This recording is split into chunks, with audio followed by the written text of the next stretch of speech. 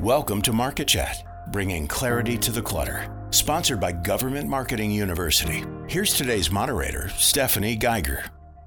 Welcome to Market Chat, bringing clarity to the clutter in government marketing, with hot topics, best practices, exciting guests, and innovative ideas. Market Chat is an ongoing interaction between government and industry to ensure listeners walk away empowered with greater knowledge on how to better market to their targeted federal, state, and local audiences. As marketers strive to ensure their marketing campaigns are resonating with their government prospects and customers, it's important they map to the mission of government. From tech startups to large enterprise tech leaders and everyone in between, Market Chat helps companies walk away with new knowledge on ways to increase your company's thought leadership around your products and services.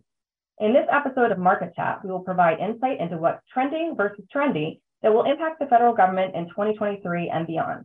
We've put together an esteemed panel of industry thought leaders who will help us to know where to focus our sales and marketing efforts in 2023. Apply what you learn from this Market Chat to become more knowledgeable on trends and technologies that federal government buyers are watching to make better marketing and sales decisions and have your company viewed as a B2G thought leader. I'm your host, Stephanie Geiger, co-founder and executive vice president of Government Marketing University. I'm pleased to be joined by our incredible lineup of panelists. Tom Mahoney, vice president, public sector marketing for TD SYNNEX Public Sector. Tom Suter, CEO of Advanced Technology Academic Research Center, otherwise known as ATARC, and Jeffrey Walensky, Director of Federal and National Sales for our host, WTOP Federal News Network and 2060 Digital. Welcome, everyone. Glad to be here. Thanks, Steph. All right, let's get started. So all three of you guys have a fantastic pulse on what's going on in our market. So let's dig into what we call trending versus trendy in federal government. So one of the first things we're going to talk about is how to follow the money with Capitol Hill allocations for 2023 success. So we have two Toms, so I'm going to make sure I call out the right one when I'm asking on each of them to share their insights. So Tom Suter, can you share a little bit of insight into the mandates that we should be tracking? There's even one from last year, the bipartisan infrastructure bill that got passed last year. That was a pretty landmark bill where they're giving $1 billion of cybersecurity funds to state and locals, and it's mostly the locals.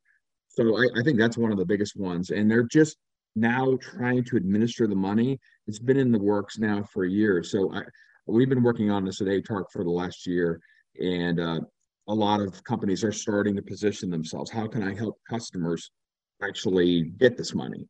And you really have to help the states and the locals because they don't know how to get this big shot of money that may or may not last just maybe a year.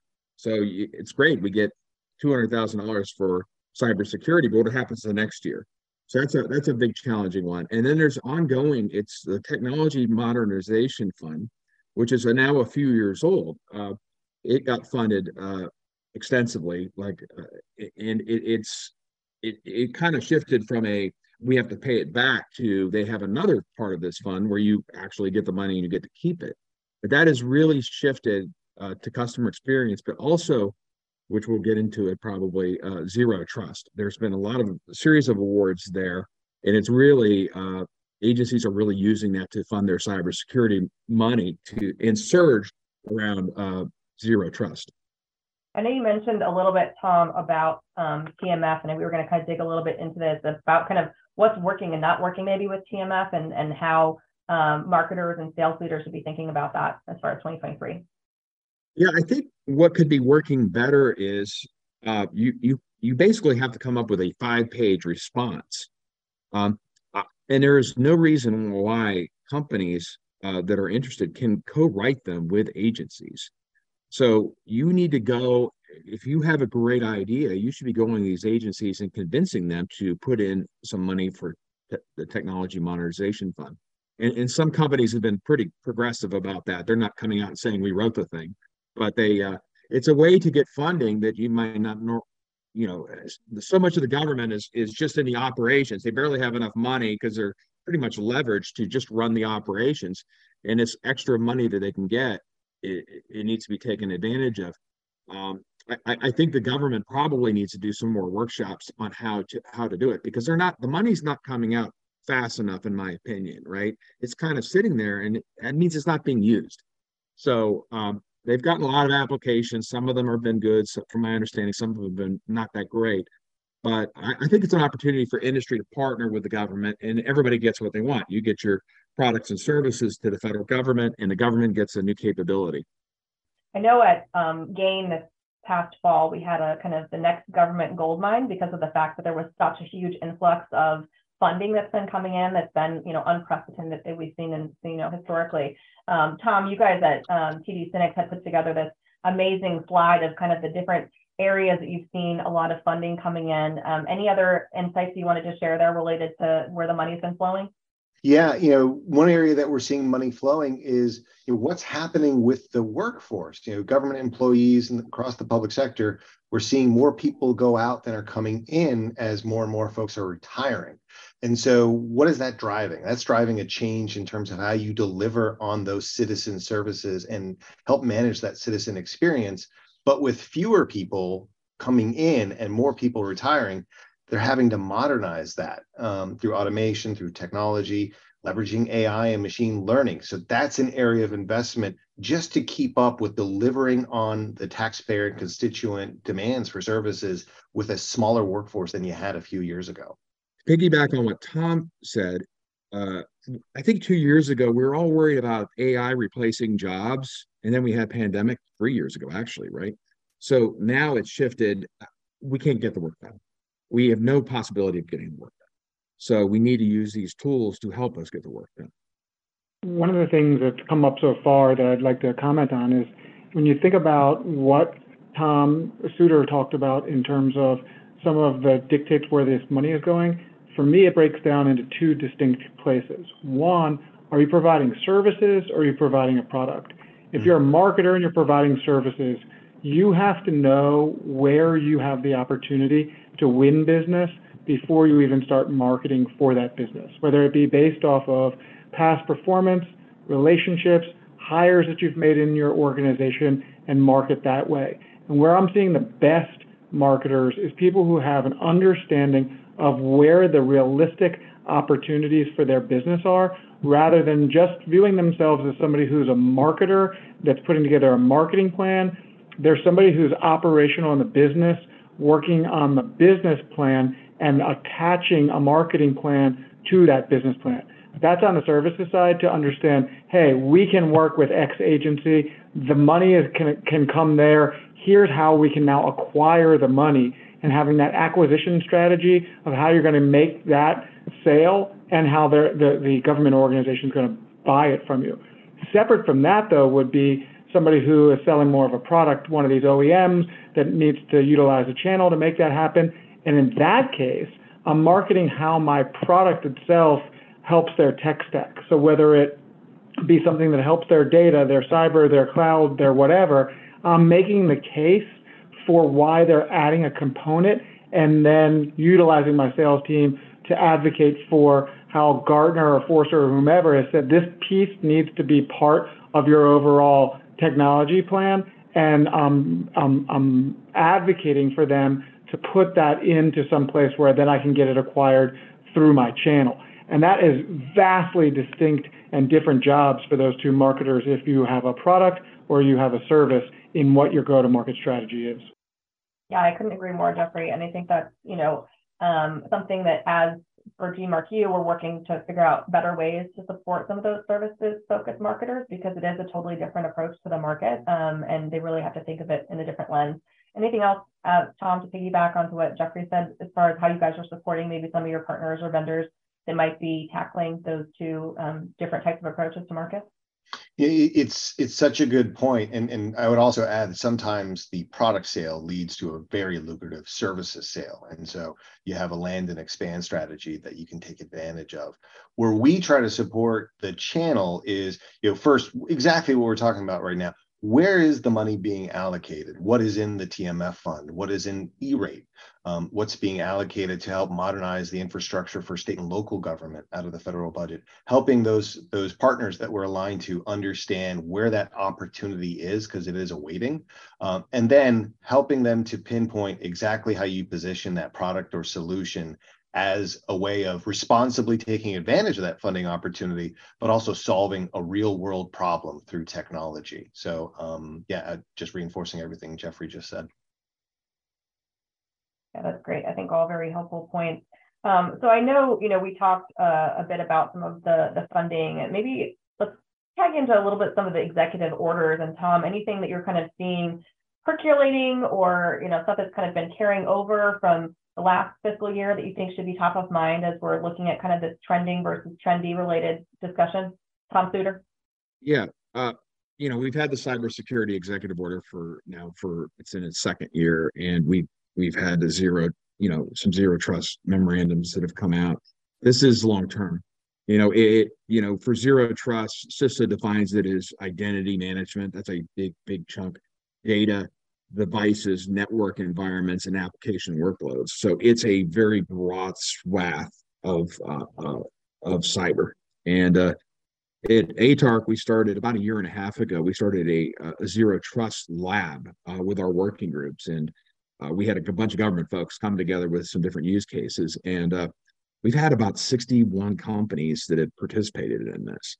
So it's a term, and it's good for marketing. If I called it something else, might not do as well, but it's a big trend. And so everybody, I'm at a conference right now, and everybody's talking about zero trust, and it's very, very difficult to pull all these 5 different pillars together and actually implement it in your agency. Most agencies, frankly, are just talking about it.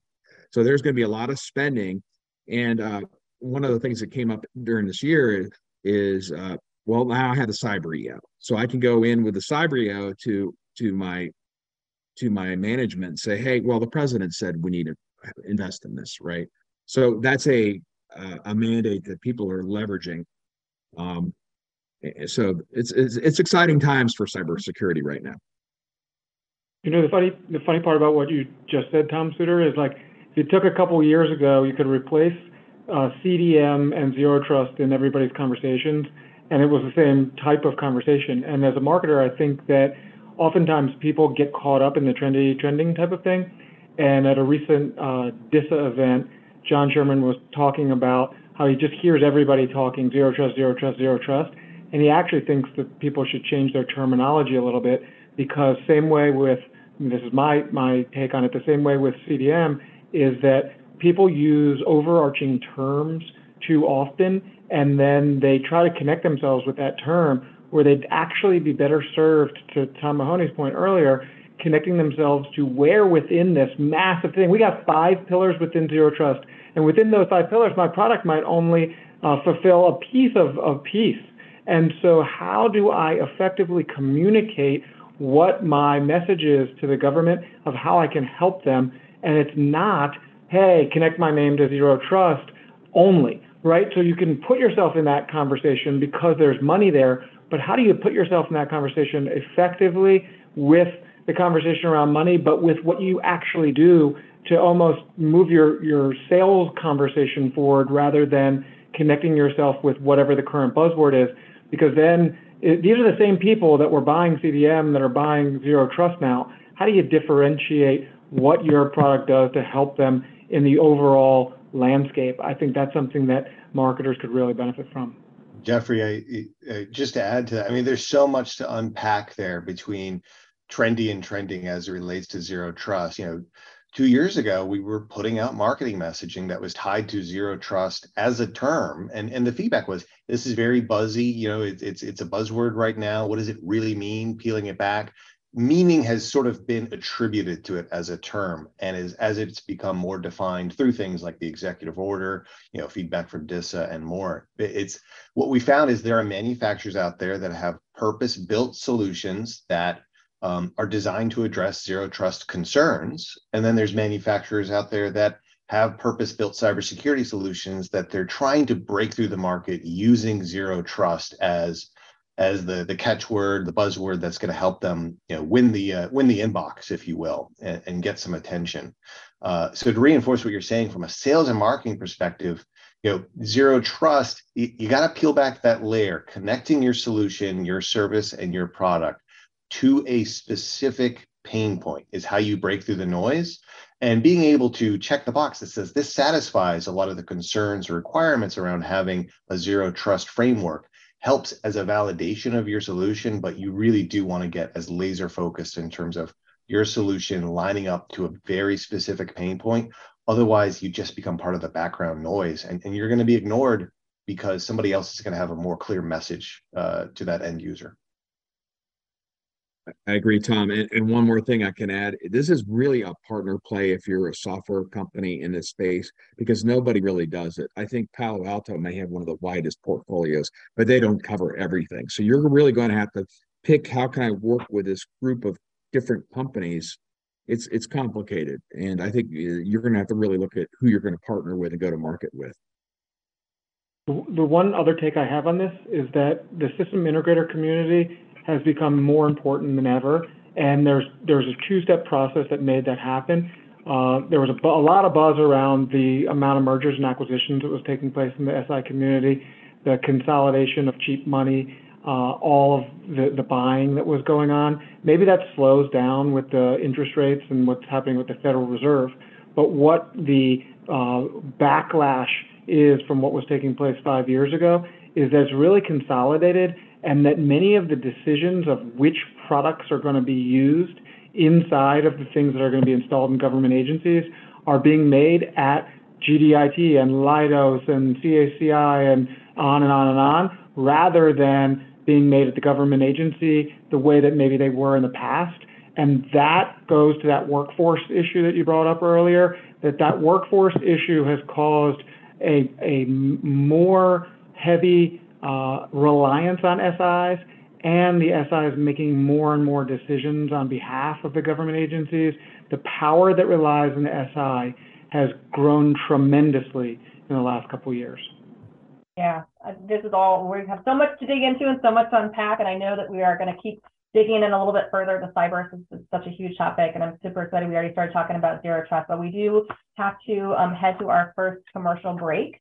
So I will be excited to come back here to keep checking in with these guys and digging in deeper. So we need to take a break. So please stay with us as we talk about what is trending versus trendy in federal government. You are listening to Market Chat, bringing clarity to the clutter in government marketing, brought to you by Government Marketing University on Federal News Network. Government Marketing University is a collaborative, community-based approach toward knowledge sharing and skills development within the U.S. public sector market. A marketplace of training, research, networking, and community programs designed to support industry professionals at all levels in their careers. GMarkU keeps the U.S. public sector community informed, educated, and connected to accelerate professional success and expedite business goals. Visit gmarku.com to learn more. Welcome back to Market Chat by Government Marketing University on Federal News Network. In this episode of Market Chat, we are talking about what is trending versus trendy in federal government. I'm Stephanie Geiger, Executive Vice President and co-founder at Government Marketing University. With us here today are Tom Mahoney, Vice President, Public Sector Marketing for TD SYNNEX Public Sector, Tom Suter, CEO of the Advanced Technology Academic Research Center, otherwise known as ACHARC, and Jeffrey Walensky, Director of Federal and National Sales, WTOP Federal News Network and 2060 Digital. Welcome back, guys.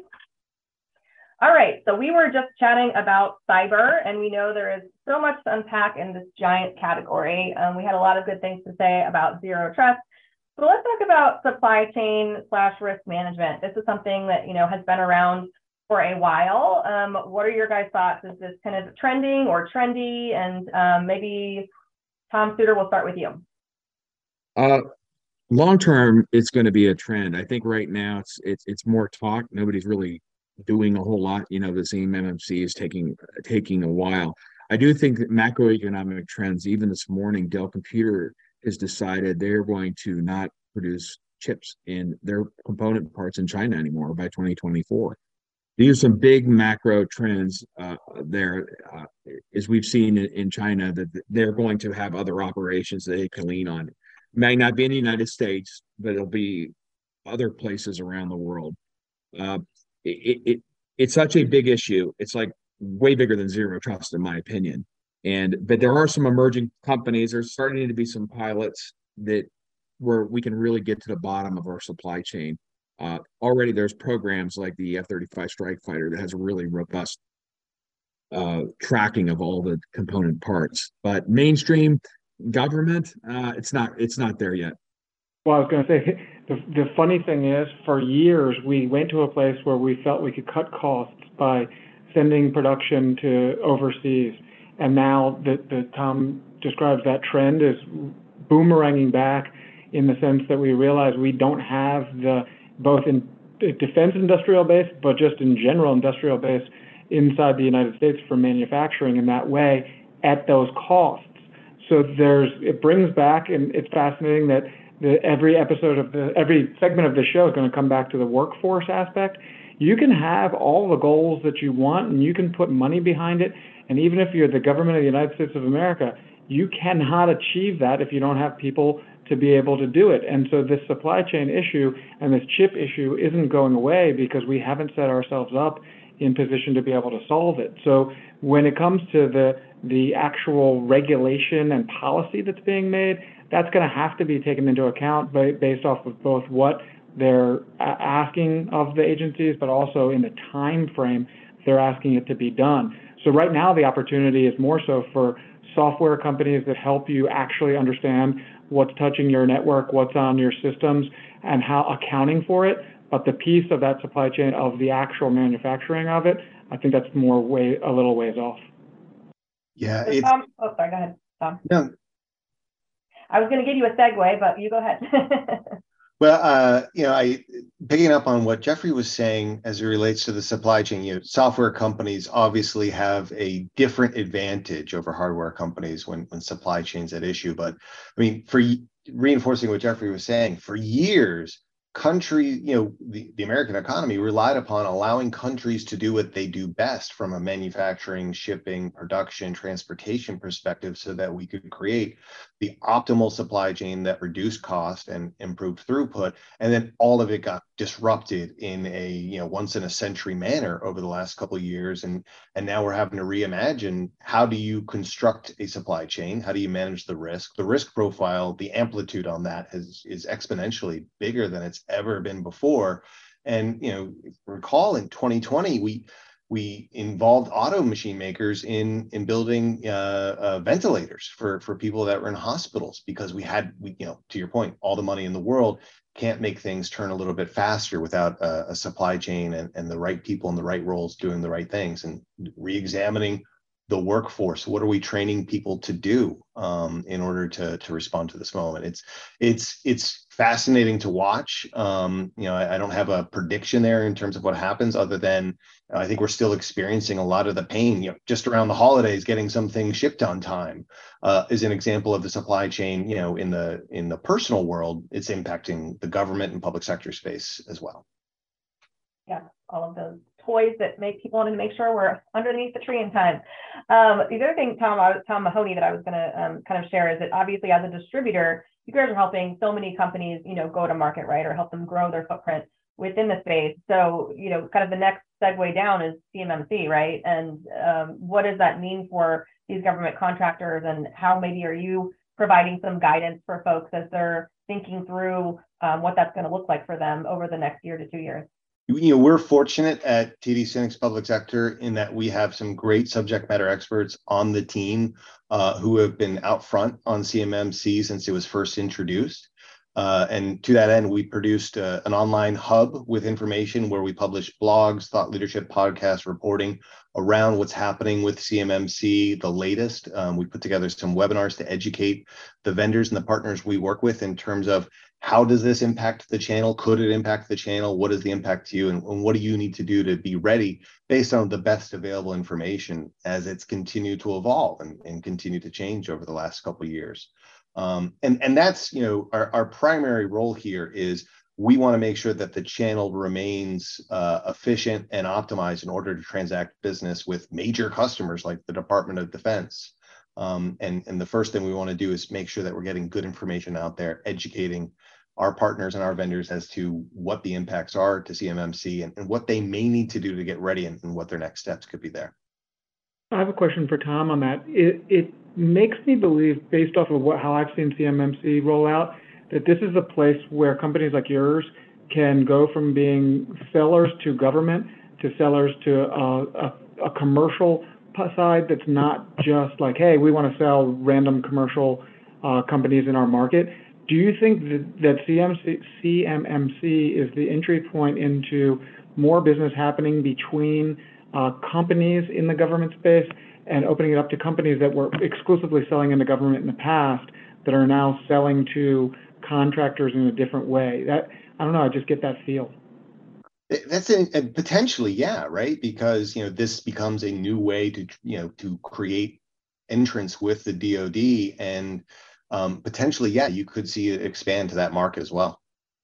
All right, so I feel like we could keep talking about cyber-related topics for a whole program, and there's a lot in there that's both, trendy and trending, as I think we kind of touched on. So let's move on to a new area of technology. So I was doing a little bit of research on some statistics, and according to a 2021 Deloitte State of AI survey, 84% of agencies believed that their AI investments would increase by 6% or more in the next fiscal year, and that the budget analysis showed that U.S. federal funding for AI research and development alone was expected to have grown by nearly 50% to more than $6 billion in FY 2021.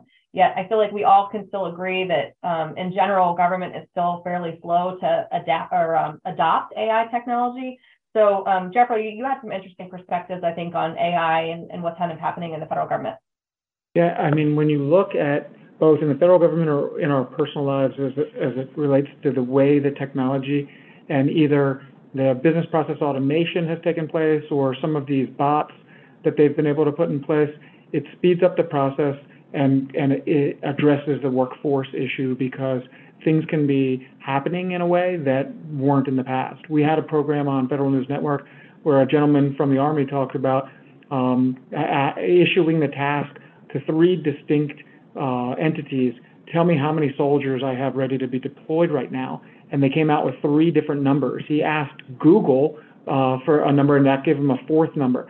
And they found out that if they knew the dental records of soldiers, that would change the number of people that were deployed based off of when their most recent dental record was taken. Anyways, fast forward to all those types of things, all of the pieces of information about the soldiers were in different, distinct, and desperate places.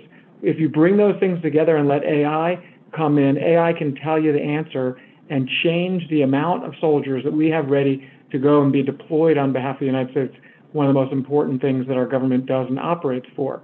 The opportunity to deliver for AI right now is tremendous.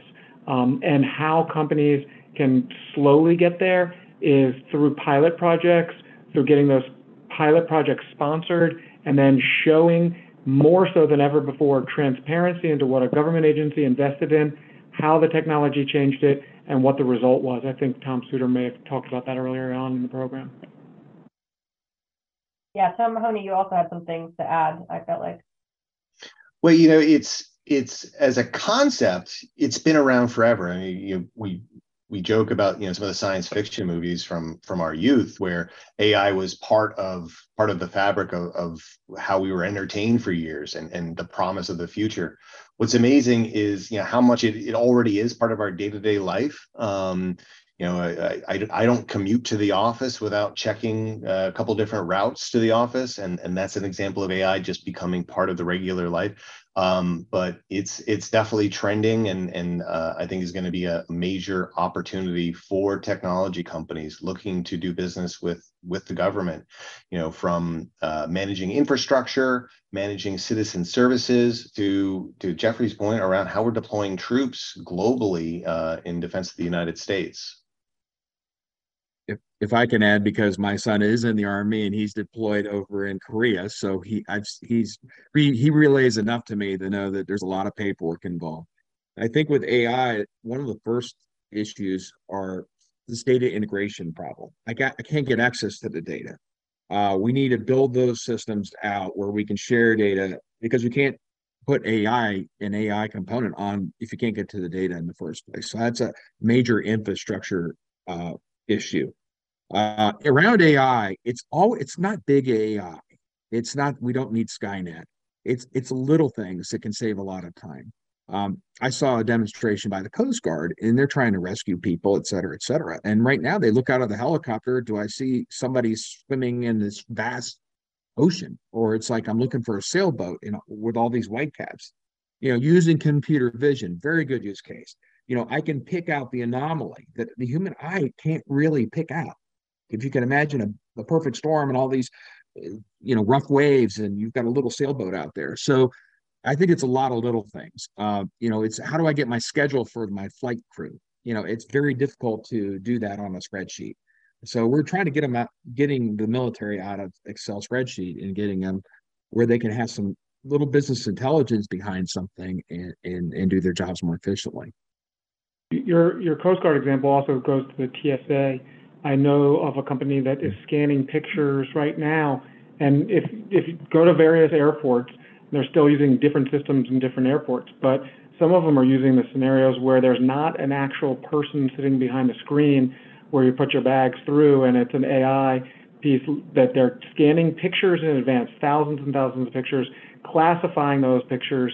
It's almost like the beginning of the internet in the way that Google created search. Things had to be tagged and you had to create a way that the search would work. Is that's taking place with images through the computer so that the computer can do the job of the naked eye to replace a lot of TSA pieces and make it actually even more automated. So not using AI to have students write their papers for them, but for more appropriate applications for sure. And maybe United not having somebody's bag show up at a McDonald's or wherever it showed up the last time. But yeah, no, I think these are all great use cases, and hopefully we start to see more of the industry folks being able to get those pilots happening, because we see a lot of positive impact that this could have on the government. So moving on to our next technology category, we were talking about something that fit more into the trending category, which was blockchain technology. So Jeffrey, you had some thoughts on what this looks like. When you think about it, the problem that it's going to solve is a piece for justice and treasury.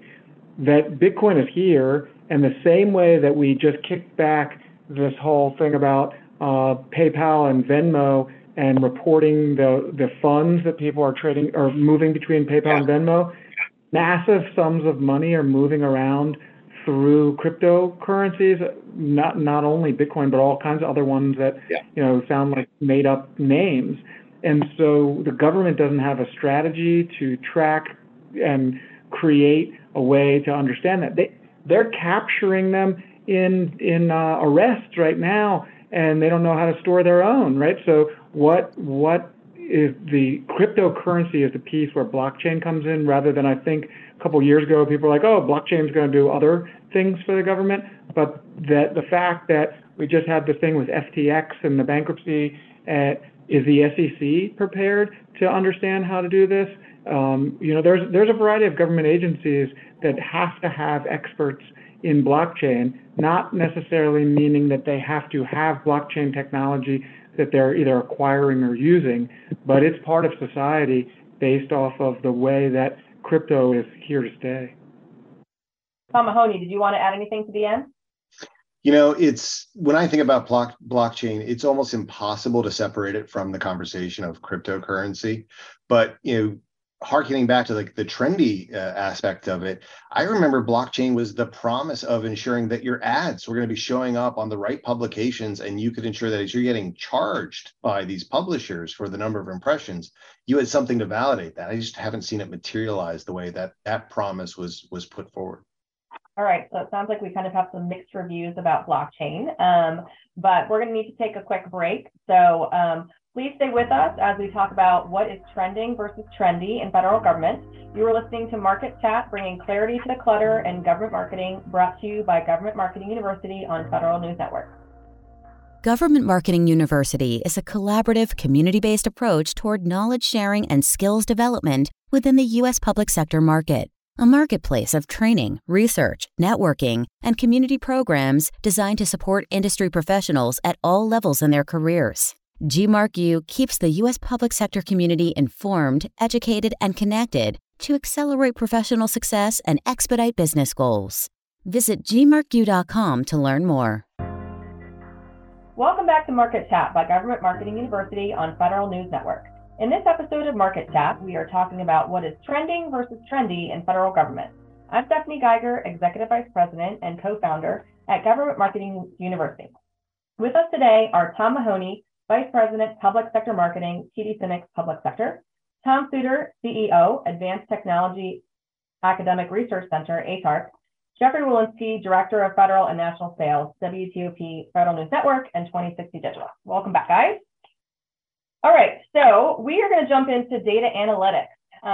So I know that, Tom, you had kind of a unique perspective here for data analytics and one for more of the marketer's perspective. So why don't you talk about data analytics from a marketer's view? So, in our space, data-driven decision-making, data-driven marketing are the most essential ingredients for success. Having a great story, having a great product, having a great solution are all prerequisites for sure. Having a clear, compelling message is essential. But the biggest challenge we've seen over the last 3 or 4 years in this space, in the public sector space, is being able to identify in purchase intent and then finding the right decision makers, influencers, and buyers. And why has that been such a big challenge? Well, we've relied on in-person events for decades to build out our Rolodexes and CRM systems so that we had the most current information. We've relied on folks like Tom Suter to keep us smart about all of this. And that was taken away as a marketer sometime in 2020, where all of a sudden we started to see that, we couldn't be face-to-face with these folks, and that's how we transacted a lot of business. And they also weren't at work, they were at home. So being able to find them, being able to position your message in front of their eyes was a new challenge, especially in a modern marketing infrastructure where you're tracking IP addresses, using first-party data, cookies, et cetera. And then the cookie crumbled, all sorts of things were working against us from a data standpoint. And you had a couple changes in leadership positions across government, which meant people were no longer in those jobs. They had moved on. And so all of this is working against us. So what does it get down to? Finding great quality contact information for your marketing and having trusted resources for that. That's where having a system, a database, a methodology, and the right partners in place to help you capture that information is essential. And then leveraging intent data so that you can see what are the pain points that the buyer is having, and how can you position your solution in front of that pain point appropriately. And that comes down to having great content published on the right channels, and then demanding better analytics on the back end from the publishers, the media companies, your sales team, anybody that's doing a virtual event, so that you can follow up and engage on that qualified contact. Yeah, I think that's all great talking points there, Tom Mahoney. I think that to pull that thread a little bit further from more of like an internal data perspective and the stakeholders that you're kind of trying to prove yourself to a little bit, and making sure that you've got that really strong campaign data that can convey some of the ROI associated with the investment that you're making with your marketing budget. We saw a lot of unfortunate impacts, I think, to marketing budgets over the course of the transition between the 2022 to 2023 calendar year. And so, marketing departments, to your point, I think are going to be even more charged with validating kind of some of the things they're doing and the audiences that they're reaching, and making sure that it's helping to move the needle. So I think it's going to become incredibly important as marketing leaders are looking at their data to be able to have all those salient points to analyze them and convey them both internally as well as applying them to their externally facing campaigns. I would add one more thought there, Stephanie, is if you are in a public sector marketing role, you are getting a lot more attention than you're used to getting this year. As we look at the public sector, we look at commercial economic indicators. Leadership at technology companies are leaning in on the public sector as a hedge and a growth strategy against uncertain economic times, I'll say. And so you're getting a lot more scrutiny. So being able to demonstrate that ROI, you've been waiting for years to get this level of attention and interest. Being able to demonstrate the ROI and proof of performance, there's never been more pressure on you. Yeah, the wanted yet unwanted attention right now, right, as a public sector marketer. So to take a little bit of a shift in more of the kind of government-facing lens, so I was at an event where Terry Helverson was talking, and he was basically saying that it's going to be all about the data from a government perspective, how to protect it, move it, how to analyze it. And I just thought that was a really interesting perspective on just how underlying data is as far as it relates to so many different things that the federal government does. And, as industry contractors, how can you align yourself to kind of each one of those core needs from a government perspective? So, the very increasing levels of data breaches that have happened and leaks and cloud versus on-prem, and what's the point of data, right, if agencies can't act on it. And so I think as industry marketers and sales leaders are thinking through some of their strategies, data modernization efforts is going to be a huge daunting task, right, for a lot of federal agencies. So how can you look to be the hero and figure out how you can align yourself with maybe one of those kind of core functionalities of the data and message yourself specifically to that? I don't know, Tom Suter or Jeffrey, if you guys have anything else to add there, but I just think it's all about the data for 2023 for sure. And the chief data officers got formalized like 5 or 6 years ago, and it's now they're really rising to at least the CIO level, at least the C-suite, because it's just super important. That's what the agency is really producing, is their output is data. So that's, it's overused, but it's like the new oil. So there are a lot of issues, and it really is cross-cutting. Here we go back to zero trust with the data. We're back into cyber. How do I protect the data? It's the crown jewels. I need to protect that data. And how can I democratize that data and get it out to people effectively and share that data? That's a very big, I think this data integration piece is one of the biggest things that we have going not well in the federal government. My data is more valuable. I shouldn't be sharing it. So, these chief data officers are kind of carrot and sticking it. And there's a lot of big programs underway, and they're not going super great right now. I was going to comment on Tom Mahoney talking about marketers using data, and it's a double-edged sword. The folks that have those eyes on the marketers want data on, find me people with purchase intent. And then at the same time, the marketer is like, my salespeople tell me that nobody's heard of our product, knows what it does, who we are. And I think that one of the things that the business side has gotten wrong is thinking that marketing is all about leads. And sure, marketing is about leads, but marketing is about emotional connection and decision. And if you don't tie your company to a feeling that people have, you can still be the best product and lose. I know that it's a dated example, but Beta and VHS. VHS was an inferior product, but became the widespread one that was adopted because of how people felt about it, how it was marketed and positioned. And some of the companies that we work with, some of the technology companies want to sell the government, call us up and say, provide ready to buy leads. Well, if we had ready to buy leads, we'd be charging you more, and we'd probably be selling them something ourselves, right? But you have to create something where the purchaser understands who you are, what you are. There is still a relationship aspect to the things that you're acquiring. You might not want that traditional relationship of a salesperson calling on people in an office, but you have to feel some sort of relationship. And that's where a lot of people in the marketing world would say content marketing gives people the ability to develop the relationship that they used to develop in face-to-face events, tabletop events, industry days, and things like that. And so as a marketer, you have to really think about, okay, yes, my corporate wants purchase leads ready to purchase, but at the same time, who's going to purchase if they don't know something? Even Tom Suter probably drives past the non-branded gas station to buy at Shell or Exxon and pays a couple of dollars more for a tank of gas. Why? Because the people that are buying are still humans, right? They're willing. What hasn't come up in this conversation is lowest price technically acceptable, but it used to be that was a favorite acronym that any government person was talking about, right? Not saying that that's not still a thing, but marketers have to realize how to bring that into the conversation again. I was going to say, I have to correct you. I drive by all gas stations because I have a Tesla. I give you a softball, man. I saw it there, And now we're back on AI. Exactly. Jeffrey, just to add to your comment, it harkens back to having a robust marketing mix, right? Lead generation is one of the disciplines in a marketing function. Brand awareness and content marketing, it all needs to work together, and you need to have the right marketing mix so that your message breaks through that noise.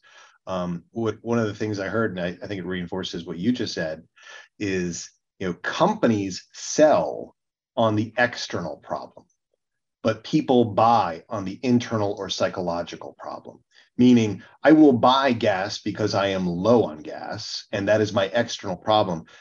That's how you sell to me. But the thing that's going to make me buy is something where I trust your brand as being the solution to the internal pressure that I may be feeling. If I am a chief data officer, if I'm a chief information security officer, I have requirements of my job that are clear, black and white, mandated. They're in executive orders. I don't need to think about what they are. They're written out for me. And I need to satisfy those requirements. Now I have to make a choice about where I'm going to buy. And I'm probably going to lean in on the solution that I feel reduces my risk and makes me feel like I'm going to be successful in my role and in satisfying my job. And so to reinforce that it's all around the human nature, companies sell on the external problem, but people are going to make buying decisions on the psychological level. And that's a critical insight to gain as a marketer. If I can add one thing to what you're saying, Tom, and everything you're saying, I completely agree with. It's like especially the government, they're very risk averse. They're not going to take a chance with somebody that nobody knows. That's why the old adage, nobody ever got fired for buying IBM. It's the same thing. They want to go with known quantities that aren't unquestioned. Yeah, I think this is all really helpful as marketers are thinking through their strategies. So I know we're getting short on the time that we have to talk through some other technologies, but I want to make sure we talk about digital transformation as it relates to kind of the workforce aging and the retiring challenge. We know this is a topic that's been covered a lot lately. I mean, there was a mass exodus that was happening. We saw a lot of government employees leaving during COVID or shortly thereafter. And so why don't we talk a little bit about what that looks like? Maybe Tom Mahoney, start with us. Sure. I'm recognizing there's a lot of cohesion between all of these subjects, that sort of they feed on one another. We've seen during COVID, we've seen a need to modernize how people work so that we can support a hybrid work environment. And that meant changing applications, changing configurations, changing how we supported the staff so that we could deliver on citizen services and still secure the nation. And at the same time, that meant that we had to rely upon data so that we could make more informed decisions. But with a smaller workforce, an aging workforce, a retiring workforce, and a less experienced workforce coming up, you have to lean into solutions like AI and machine learning in order to execute decision-making at scale and continue to maintain the services that we're obligated to provide to citizens through technology. And that just increases the risk vector, the surface area for attacks, which means you need things like zero trust at play. You need things like CMMC at play so that you can make sure that you're delivering something in a secure environment. So just an observation that these are all feeding into one another as we go through the conversation. Tom Suter or Jeffrey, anything to add related to digital transformation? I love what Tom Mahoney previously said about companies, sell on that external problem and people buy based off of that internal thing. And I'd love to see some of the marketing that you guys have for your partners coming out, because if you can get people to market against that, we will all be more successful in marketing, selling, and delivering. I love that. Proselytize that, Tom Mahoney. Happy to, yeah. I'll add, we did a CXO roundtable, and we're going through the same kinds of things with that. Where does a customer experience officer sit that we were talking a few years ago about the chief data officer? Are they on the public affairs side? Are they in a CIO shop? And I really think that the COVID, at least in this case, you had to get to your citizens and they expected a superior experience. So I think things are moving there, but people want to see an app. They want to be able to get access to their data just like they are, through a bank or and all the great apps that we have. And I think that's the way we want to deliver citizen services and internal constituents. That's what they're expecting. So I think we're going to really move that way from now on. I'll add one more thing on digital transformation. One term that people don't use as often as they did in the past is that rip and replace. It's rare that anybody in any nature rips and replaces, and everything is done in incremental change. Technology has allowed us to maybe rip and replace and be better off because of it, but culture in government doesn't allow for the rip and replace that often. And if you're a company that is relying on that rip and replace, I've seen time after time and heard people talking about in a recent panel that we did, AT&T is telling the government it's costing them more money to keep lines that they don't want to service anymore. And they're literally offering that business to other companies because AT&T doesn't even want to have it on their network, but the government wants to keep it. It's a great example of in digital transformation, there's the opportunity from a tech standpoint to rip and replace some of this stuff, but the government either doesn't want to, doesn't have the funds to, or doesn't have the policy that will allow them to do some of the things that companies are capable of offering them. So don't market something that they're simply not going to do. Maybe one I last know, observation. sorry, Tom, I'll have to cut you off on there because I want to make sure we have time for final thoughts because we're almost at the end of our segment here. So I can start with you, Tom Mahoney. Just some final thoughts as sales and marketing leaders are looking to, finalize their go-to-market strategies. Any final advice related kind of trending versus trendy in the federal government? Things that are trendy today become trends tomorrow. And so as you think about what your marketing mix needs to be, keep an ear out, an eye out for those things that seem like they're buzzwords right now, because as those begin to catch fire, you want to be able to make sure that you know how to properly position your solution. That's going to help you break through the noise, but you got to be thinking long-term around, is this something that is just a buzzword, or is it something that's pointing in a direction where I can use this to help position my solution or product? Absolutely. How about you, Jeffrey? Final thoughts? Marketing only wins when sales converts.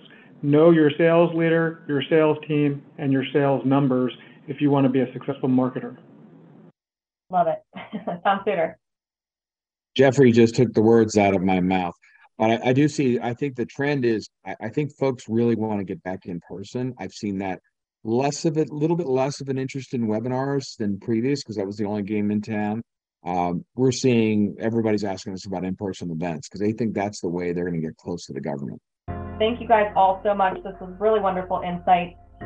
You've been listening to Market Chat, bringing clarity to the clutter and government marketing, brought to you by Government Marketing University on Federal News Network. I'm Stephanie Geiger, co-founder and executive vice president of Government Marketing University, and thanks so much for listening today.